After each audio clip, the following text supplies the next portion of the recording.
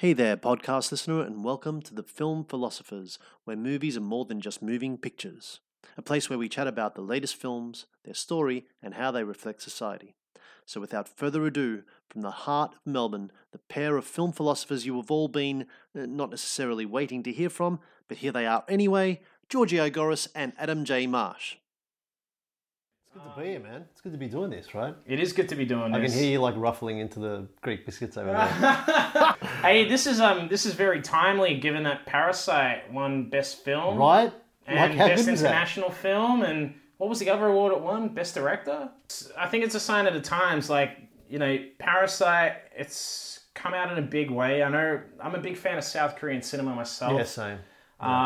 It seems like it's been pretty underappreciated by the general, Western cinema goer.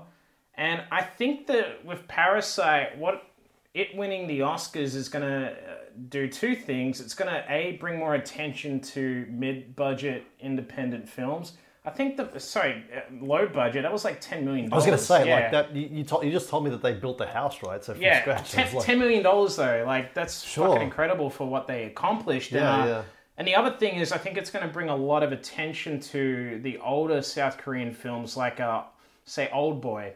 I know they remade that and all, and Sympathy for Mr. Vengeance and Joint Security Area. There's a whole bunch of South Korean films that are just incredible. And Bong Joon-ho, he's definitely a master at what he does. Have you seen his other films? Snowpiercer. Yeah, and I Okja?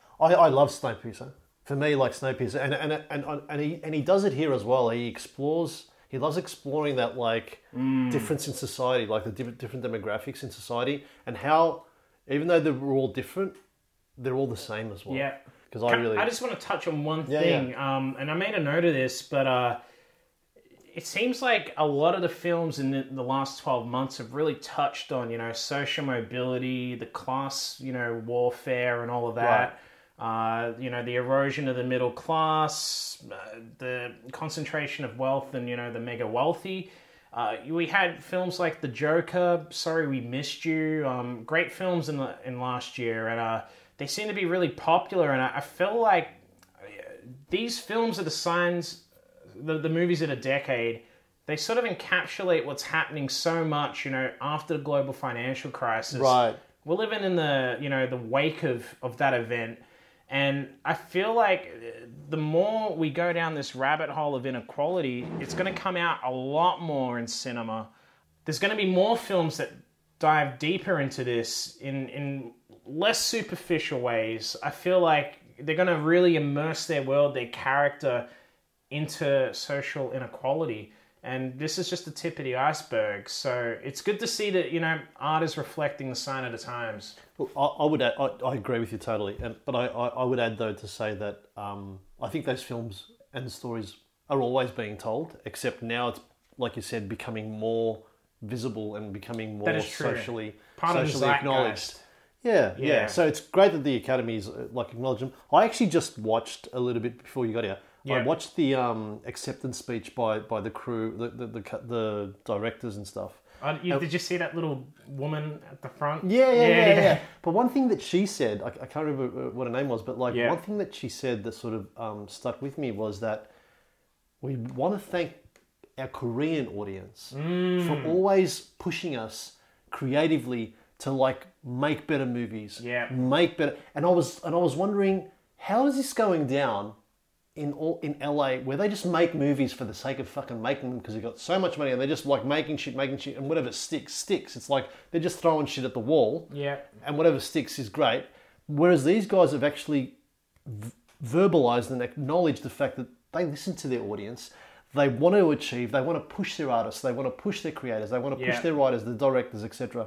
You don't hear that from any other acceptance speech in Hollywood, full stop. I've never heard, in all my time that I've watched the Academy Awards or any other Western award show in film, where they sit there and go, we want to acknowledge the fact that we wouldn't be able to make this movie if it wasn't for the feedback and we're listening to our audience, which is always pushing us. They're like, I want to thank the producers for supporting me in this thing and believing in my project and giving me the money, and we're all, Leonardo's a great actor and George Clooney's an amazing actor and Brad Pitt. And there's never anything to talk about the craft and why, the core reason of why people make movies. For the audience, right? And sure, they go at the end, I would like to thank our audience, but they don't specify how. Have they listened to the audience? Like, I think that's really important. I think it's Hollywood hubris, I feel as though, just from what I've seen, that producers and directors, if their film flops, they tend to not take on board the responsibility themselves, because it's pretty painful to acknowledge that, what you've created, you've put all this time and energy into it, all this money, this risk, and then it flops. It's easier to blame the audience than it is to blame yourself. And it's easier to take credit for the idea, right, and come up with what you think an audience wants to see, versus really listening to your audience and understanding what they want. Exactly. But there is also this delicate balance where if you make something purely for what you think another person wants to hear, it can also tend to be shit, because you can start taking safe risks. You can start making safe choices, and art dies in safety. But I feel like that's what Australia needs to be. It needs to be more like South Korean cinema. We don't have as much money going around in this country, in the cinema sphere here, but we do have a wealth of passion, talent, and it's getting leached over in the UK and into Canada and even in America rather than being utilized here. And I think our audiences probably aren't as loyal as South Koreans, because they watch more. I can only speak for myself too. I tend to watch more UK and US films rather than Australian, because I've been burnt so many times watching shitty Australian cinema. And yeah, it sucks. I 100% agree. I would say I'm actually turning more to UK stuff and European stuff, whereas before I was like always focusing on American stuff. Yeah. And you realize very quickly when you actually analyze it and sit down and look at it properly, and that the UK style of writing and the European, but UK specifically because it's English and it's easily accessible, the writing is so much better, so much more rich. The themes that they're exploring them without any cliches, or the ones that I watch anyway, but like they're not scared to show you the truth. Whereas America is there's a lot of filters going on with American films, right? And we're, like with Australian films, well, with Australian content, we're very, very careful. We're very cliche, I find, in our, especially what's on commercial TV. It's almost sickening, and I can't even watch it. It's all cliches, and it's like anyone could have written Neighbours, and you've got so much like Neighbours and all these major TV shows. If you actually got some really artistic, and I'm not saying, I'm not even going to go to the people who have a go at them. No, fuck them. Have a go. No, they're really creative people, but they've got like a square that they've got to work within, and I understand that, right? But imagine you had like same characters, but like we're able to like infuse really out of the box dialogue in there and explore really interesting themes, right? How amazing! Like I would watch Neighbours, right? If it explored themes like The Parasite does, right? In a really quirky, cool way, rather than being cliche about it. You know what I mean? I've got no examples, but I don't watch Neighbours. I feel like Neighbours is the methadone of all TV. Right? Yeah. It's like, here's your cookies and cream. You know what I mean? Like, this is what it is. But to link it back to Parasite, the writing. This is actually an interesting point. Let's link it back to Parasite. This is such. That's why we're here. Everyone who doesn't speak Korean, they look at this film and read the subtitles. The subtitles are such an important component of this film. You don't really connect to it verbally. You connect to this film textually and visually, right?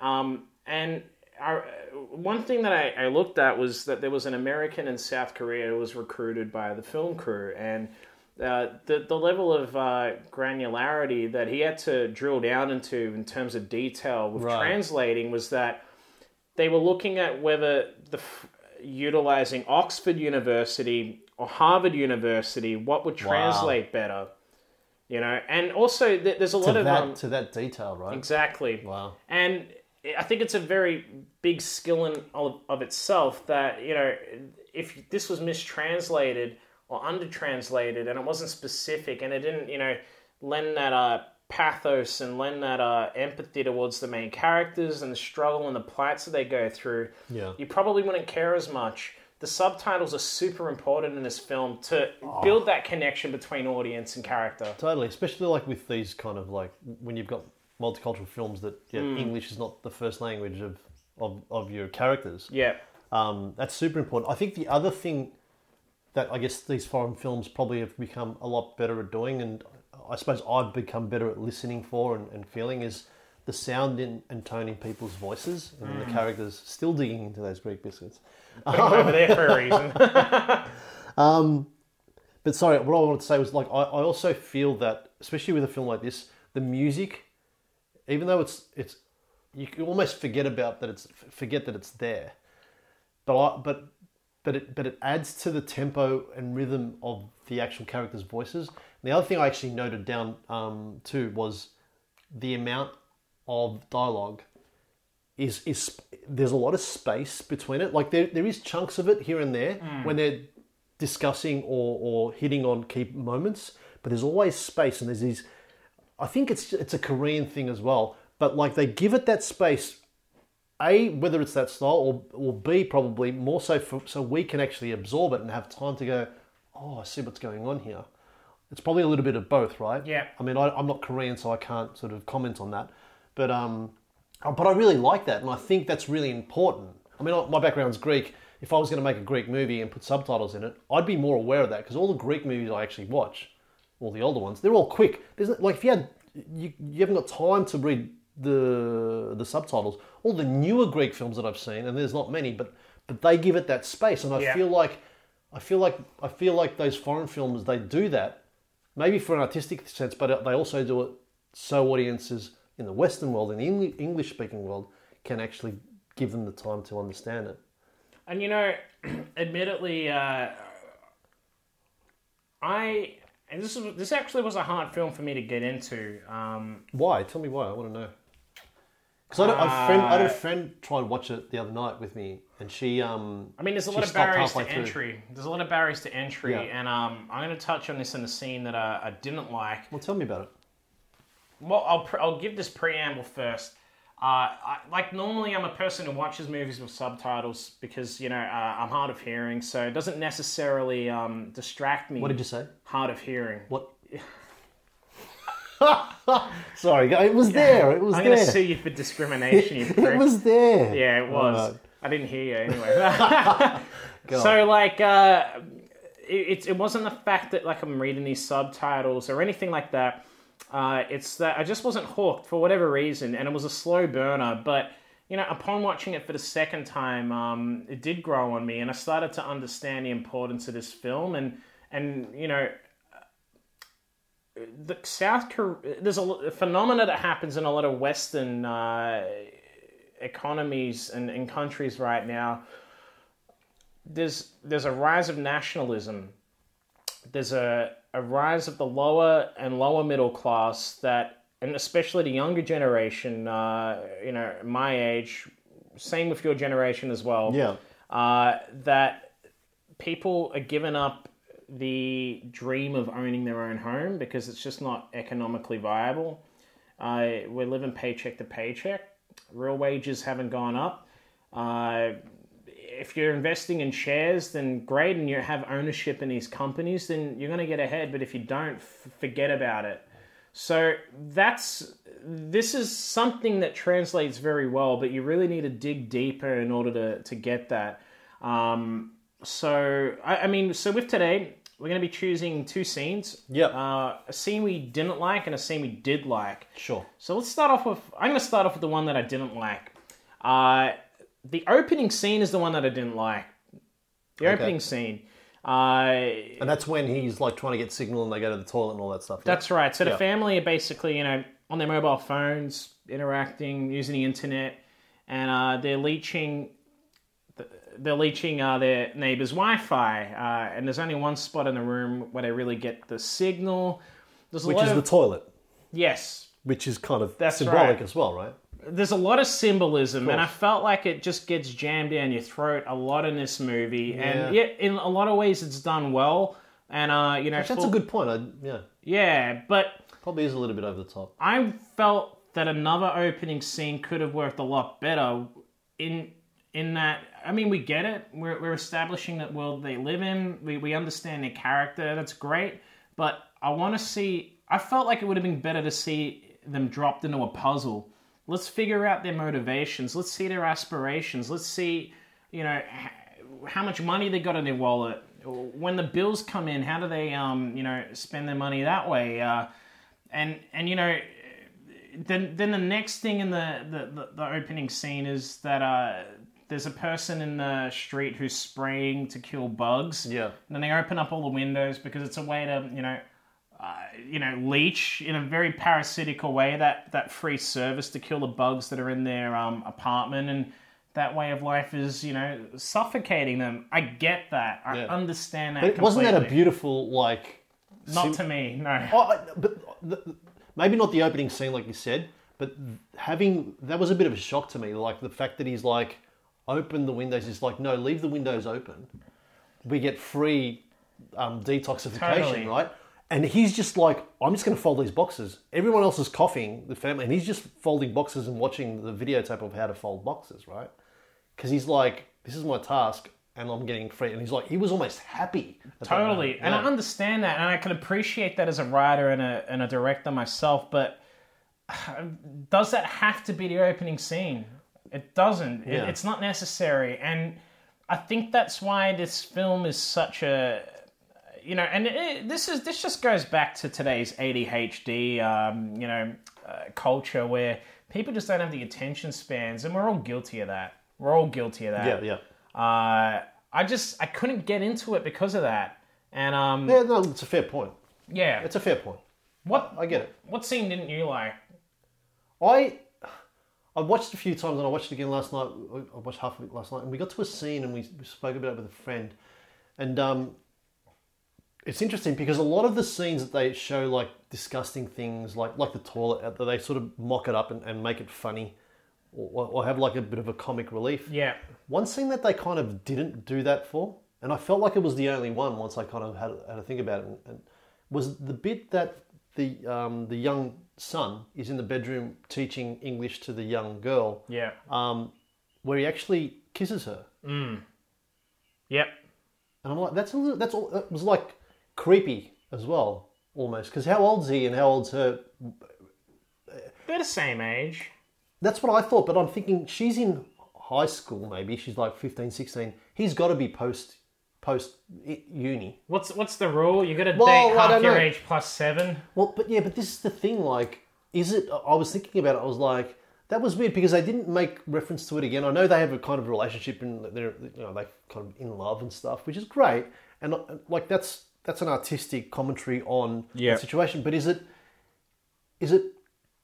an Asian thing? Is it a South Asian thing? Is it more acceptable in that kind of society? I don't know. It felt a little bit weird for me in terms of a scene, I guess. Anyway, that's fine. I understand that they wanted to have that relationship. I would have felt a little bit better if he was a little bit younger, because for me, she seems like she's almost 14. He seems like he's 20 something, and that was the kind of anyway. But that was it. I mean, maybe the filmmaker was trying to like show that is an issue, and we shouldn't accept it, or we shouldn't. Or if it's consensual, then it doesn't matter. I don't know.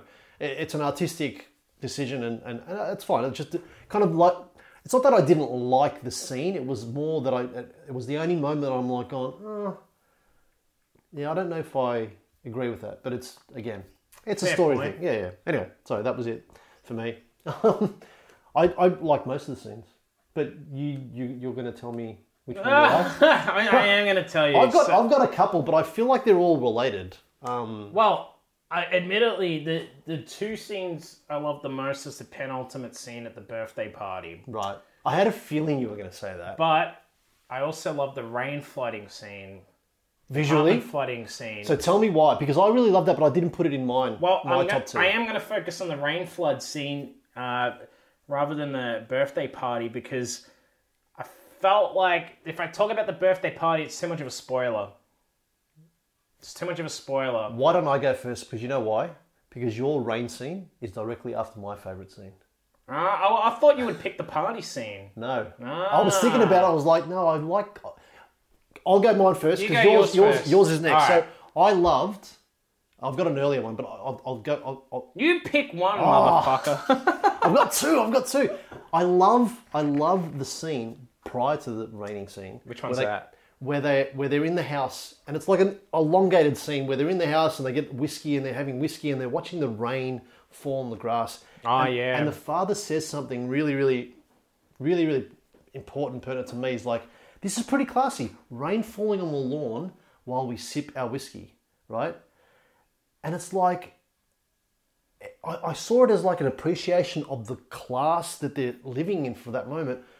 But because one thing I really noticed was that when he pours the whiskey, if they were there to ransack the house and steal from these people, they're not there to do that. They're there to go, you know what? We want all this luxury, but we don't want to have the responsibility that comes with having to like work hard, have all this responsibility, have all this money to get to this, because then we can't enjoy it because we're worried about the money and the responsibility. Whereas them sitting there doing that and going through this was like, we're enjoying this. And like, I think he actually says to his wife, he's like, this is not our house. She goes, oh, would you like to live in this beautiful house? And he's like, sure, but this is our house, at least for now. It's not like we're going to steal this house. It's not like we're going to ransack the jewelry. I mean, they could have gone into the jewelry room and grabbed all the jewelry. They don't do any of that. Yeah. They're just loving the experience of like leeching, like you said earlier, leeching off these people, but actually appreciating it because they don't have the responsibility. And That's true. I really like that. And I also like the lead on in that. I love them under the table while the rich couple are lying on the couch. Yeah. And this is that is a good bit. And this is another really important thing, because then you see the reversal of that, and you see the rich mother is like, what did you say? She goes, oh, sorry, the poorer family. After he says that whiskey thing, she says, does money? Because he says, I really like the rich lady. She's a really nice lady, but she's gullible, right?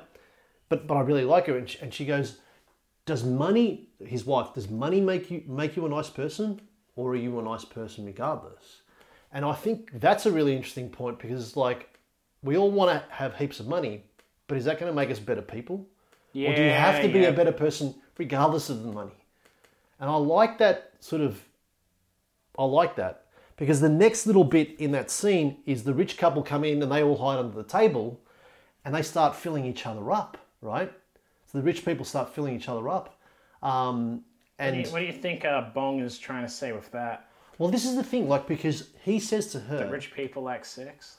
Well, no, this is the thing, right? Because and this, I think, this is almost like probably the most important moment for me, because it actually makes you go, oh my God, these rich people are actually the same, and these poor people are the same.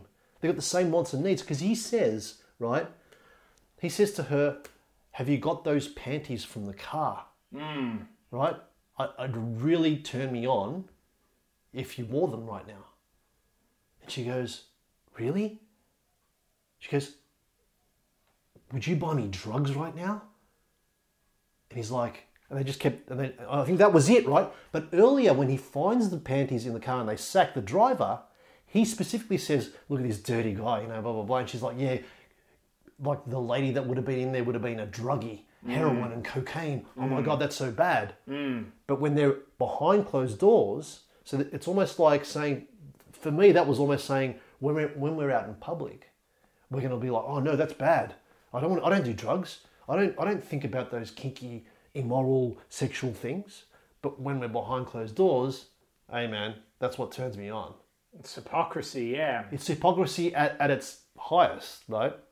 And I think that was really interesting. And then after that, obviously, they go out into the rain because they're snoring in the morning or late at night, and they go out into the rain, which is a beautiful scene. And I'll let you talk about that. Okay, so the rain flood scene.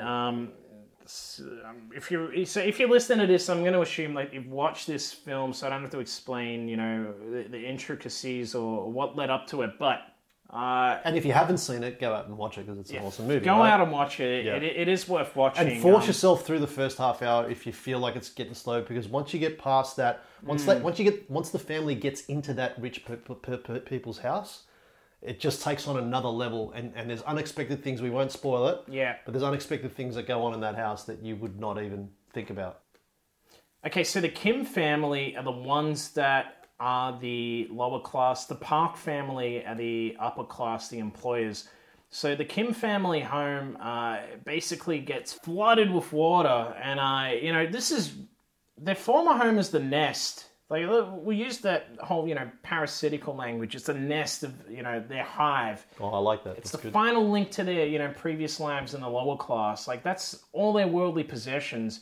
And this is where their delusions of grandeur, first manifested. Now they're living that dream in, the rich Park family home. And when it floods, this is where they cross the Rubicon. There's a sense of finality to their journey because they can't go back to their previous lives. It's washed away, and there's no going back. And given that there's a lot of materialistic pleasure seeking and aspirations here, all of their precious belongings that they have, the shit that they had in their old home, the basement apartment where they lived.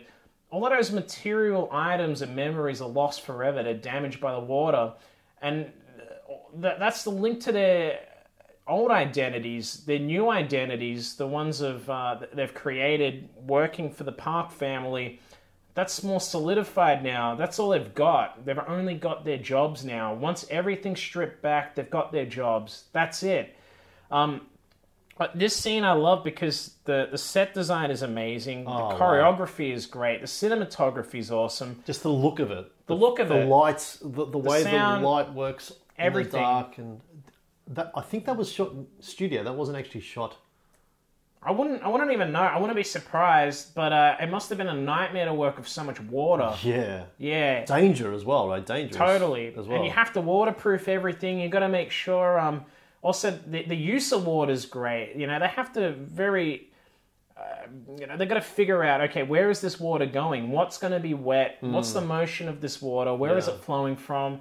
The opening scene, Kit-taek, he's the father of the poorer Kim family. He's running through the streets and water just gets splashed on his face, and all of the neighbors are just with these buckets, trying to get water out. It's almost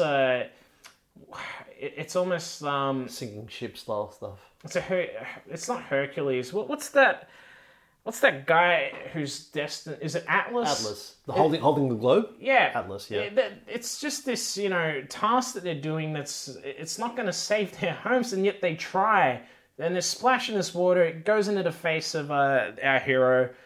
The blocking of that is incredible. It adds a lot of kinetic energy and immediacy and tension to the scene. And when it's mixed in with the music, like, you get it. There's no real danger, but you understand that something's happening that they can't come back from. And it's funny, actually. I just realized you said it was like it represents kind of a cleansing scene, a cleansing of their past life. And yet from that point on, it's kind of like funny because at that point on, the rich family, the Park family, are always complaining about the smell. Yes. Of him because of that. Yeah. I just realized that. That's really cool. They get kicked in the teeth after something bad happens, which is, what a lot of the lower class go through when things happen. They get judged for it in a very hard way. And, on the other flip side, the Park family, the rich family, they don't have any issues from this weather.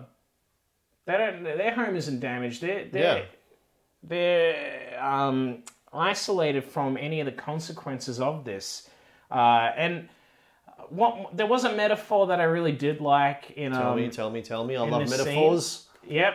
Bong Joon-ho, he uses metaphors a lot in this movie. But the moment where the sister of the lower class family You know, the toilet is just spraying shit. She's trying to keep it shut. And she clamps it down. Yeah, that is pretty stoic. And the bathroom is flooded with water. So, you know, it's funny and sad. You know, there's a lot of allegory to their own plight here. You know, acceptance of a shitty situation, yeah? She's trying to make the most of it, but never quite being in a position to get completely out of it. That says a lot about the social mobility of themselves and the Western world at large, you know? And she's doing her best to you know, stay on top of it, to get everything, you know, but she's covered in muck and everything around her is just flooded. So what is the point? But she still does it, She still does it. Yeah. And then the father, you know, when he moves through the apartment and his eyes just say everything, you know, he's got his box of meager possessions floating on top of the water. Yeah. He's got tears in his eyes and he's looking around at his home for the last time. He'll never be there again. It's very moving. And you almost understand that they have to now stay in their employer's home. There's no going back. This solidifies that. That's really important because I've always felt through watching this whole movie is like in a normal Western movie, you have these lower class people or people who lead, you know, wedding crashers or people who con people. Yeah. They're out there purposefully to like steal money, to get rich, to make money from it. This family, I felt all along, even at the end, right? I never felt like that they were there to steal money from these rich family. They were there to steal the experience of living in a carefree world where they had everything. They weren't there for the monetary thing, I felt, which is really powerful because that wouldn't be made in America. You know what I mean? They'd be like, oh, we're going to steal the jewelry now. That you can just tell if it was an American movie, there'd be like a jewelry room scene. The mother would be going into the jewelry box to get the jewelry, and it just, I think it also highlights the fact of what is important to us Westerners. If we were in that situation, if we were that family living in their house, would you pour a little snippet of whiskey only and sip it, or would you pour yourself half a glass of this $300-400 bottle of whiskey? See, this is interesting because I feel like, you know, you can see when you reflect on this movie, it tells you a lot about your own programming by the world at large. Yeah. Everyone focuses on the financial side of all of this, right? Right, yeah. And ironically, wealthy people are all about assets and they don't have a lot of liquidity with cash. They own businesses, they own properties, etc. And it's very easy to crucify the lower class Kim family as being parasites, but the exact same thing is true of the Park family, the rich family. Thank you. They are parasitical on the labor. They don't do any of the work themselves. Exactly. They hoard the wealth and use that as a way to leverage other people to handle their dirty work. Exactly. And, you know, Bong Joon-ho, he made that point as well, where, you know, very easy to look at the Kim family as being the parasites, but the same could be said of the Park family. Yeah. It's spot on. I'm so glad you said that because that's what I was going to say too. Like, I feel like that's the key thing in this whole movie is like if you can realize that when you come out of it, rather than going, oh, it looks amazing and da-da-da-da, and it's kind of funny. It's like if you can come out of it thinking that, for me, I think it's done its job. Absolutely. And I think if you spoke to the director, he would say the same thing. So for me, I want to talk a little bit about the end and how he writes this letter to his dad who's disappeared. We won't spoil anything. Spoiler alert. Spoiler alert.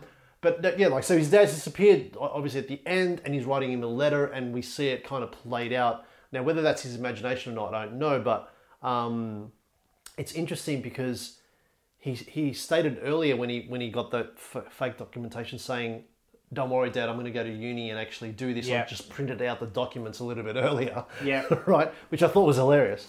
But he actually is writing his dad this letter saying, I will finish uni, I will go and make all this money, and I will go and buy that house and all the rest of it. But I really liked how that ended because they didn't actually tell you that he's actually done all that. He's just writing it, so you don't know whether he's going to do it. I don't know. Did you feel like that was actually happening? Because I kind of felt like it was a dreamlike thing, and it was like, yeah, it was. You couldn't quite tell whether he was. You couldn't quite tell whether he was actually buying the house or it was him imagining him buying. It took me off guard. I didn't quite know, but you know, when it gets revealed, it's like, of course, it's so obvious. But I think credit to director Bong for doing that, because that is kind of where it's just his movie really gets you caught up into it towards the end. Yeah. You lose your critical mind and you fully give up, your suspension of disbelief. You invest in that. And, I wasn't analyzing it from that point when that part of the movie was going on. And it worked very well in that regard. Yeah. I agree. Look, I love this film personally, and I don't want to dive into, was it the best film of the year? Should it have won, best film and all that? But I will say this. This year was a very strong competition in the contest. You had, Once Upon a Time in Hollywood. You had The Joker. You had all of these other fantastic films. A case could be made for any of those films, including what I think was a big snub, Uncut Gems, which was my movie. You mentioned that last week, yeah. Yeah. So I don't want to... This was definitely not an upset. You could have made a case for any of those films to win an award. Sure. But no one should be disappointed by Parasite winning outright this year. It's definitely well-deserving. It's an awesome, unique film. It does a lot and brings a lot to the table of cinema. And it accomplishes things that haven't been done before. And I feel like it's very timely. And this is not only a good year for moviegoers, it's a great year for movie makers. But open-minded movie makers who are willing to talk about those topics. I think that's important. It's not just like if you're a movie maker, this is the year for you. It's if you're a movie maker who's willing to take risks and talk about topics that are really important to society today. That's where you really... Absolutely. I agree with that totally. If you need event videography, photography, or any other creative filmmaking or anything to do with a camera, then go to moment2moment.com.au. That's moment number 2, moment.com.au. Hit me up with an inquiry because this is what I do for a living. I recently just got off a television commercial for Lego. Wow. Yeah, you were telling me about that the other day. Well, if you're plugging yourself, then I should plug myself. Plug yourself. Well, I'm an actor, but I'm an avid writer, and I love writing, and script writing and writing is my thing. So go to poeticink.com.au. That's poeticink with a K.com.au. Hit me up there. Or, just subscribe to our podcast, right?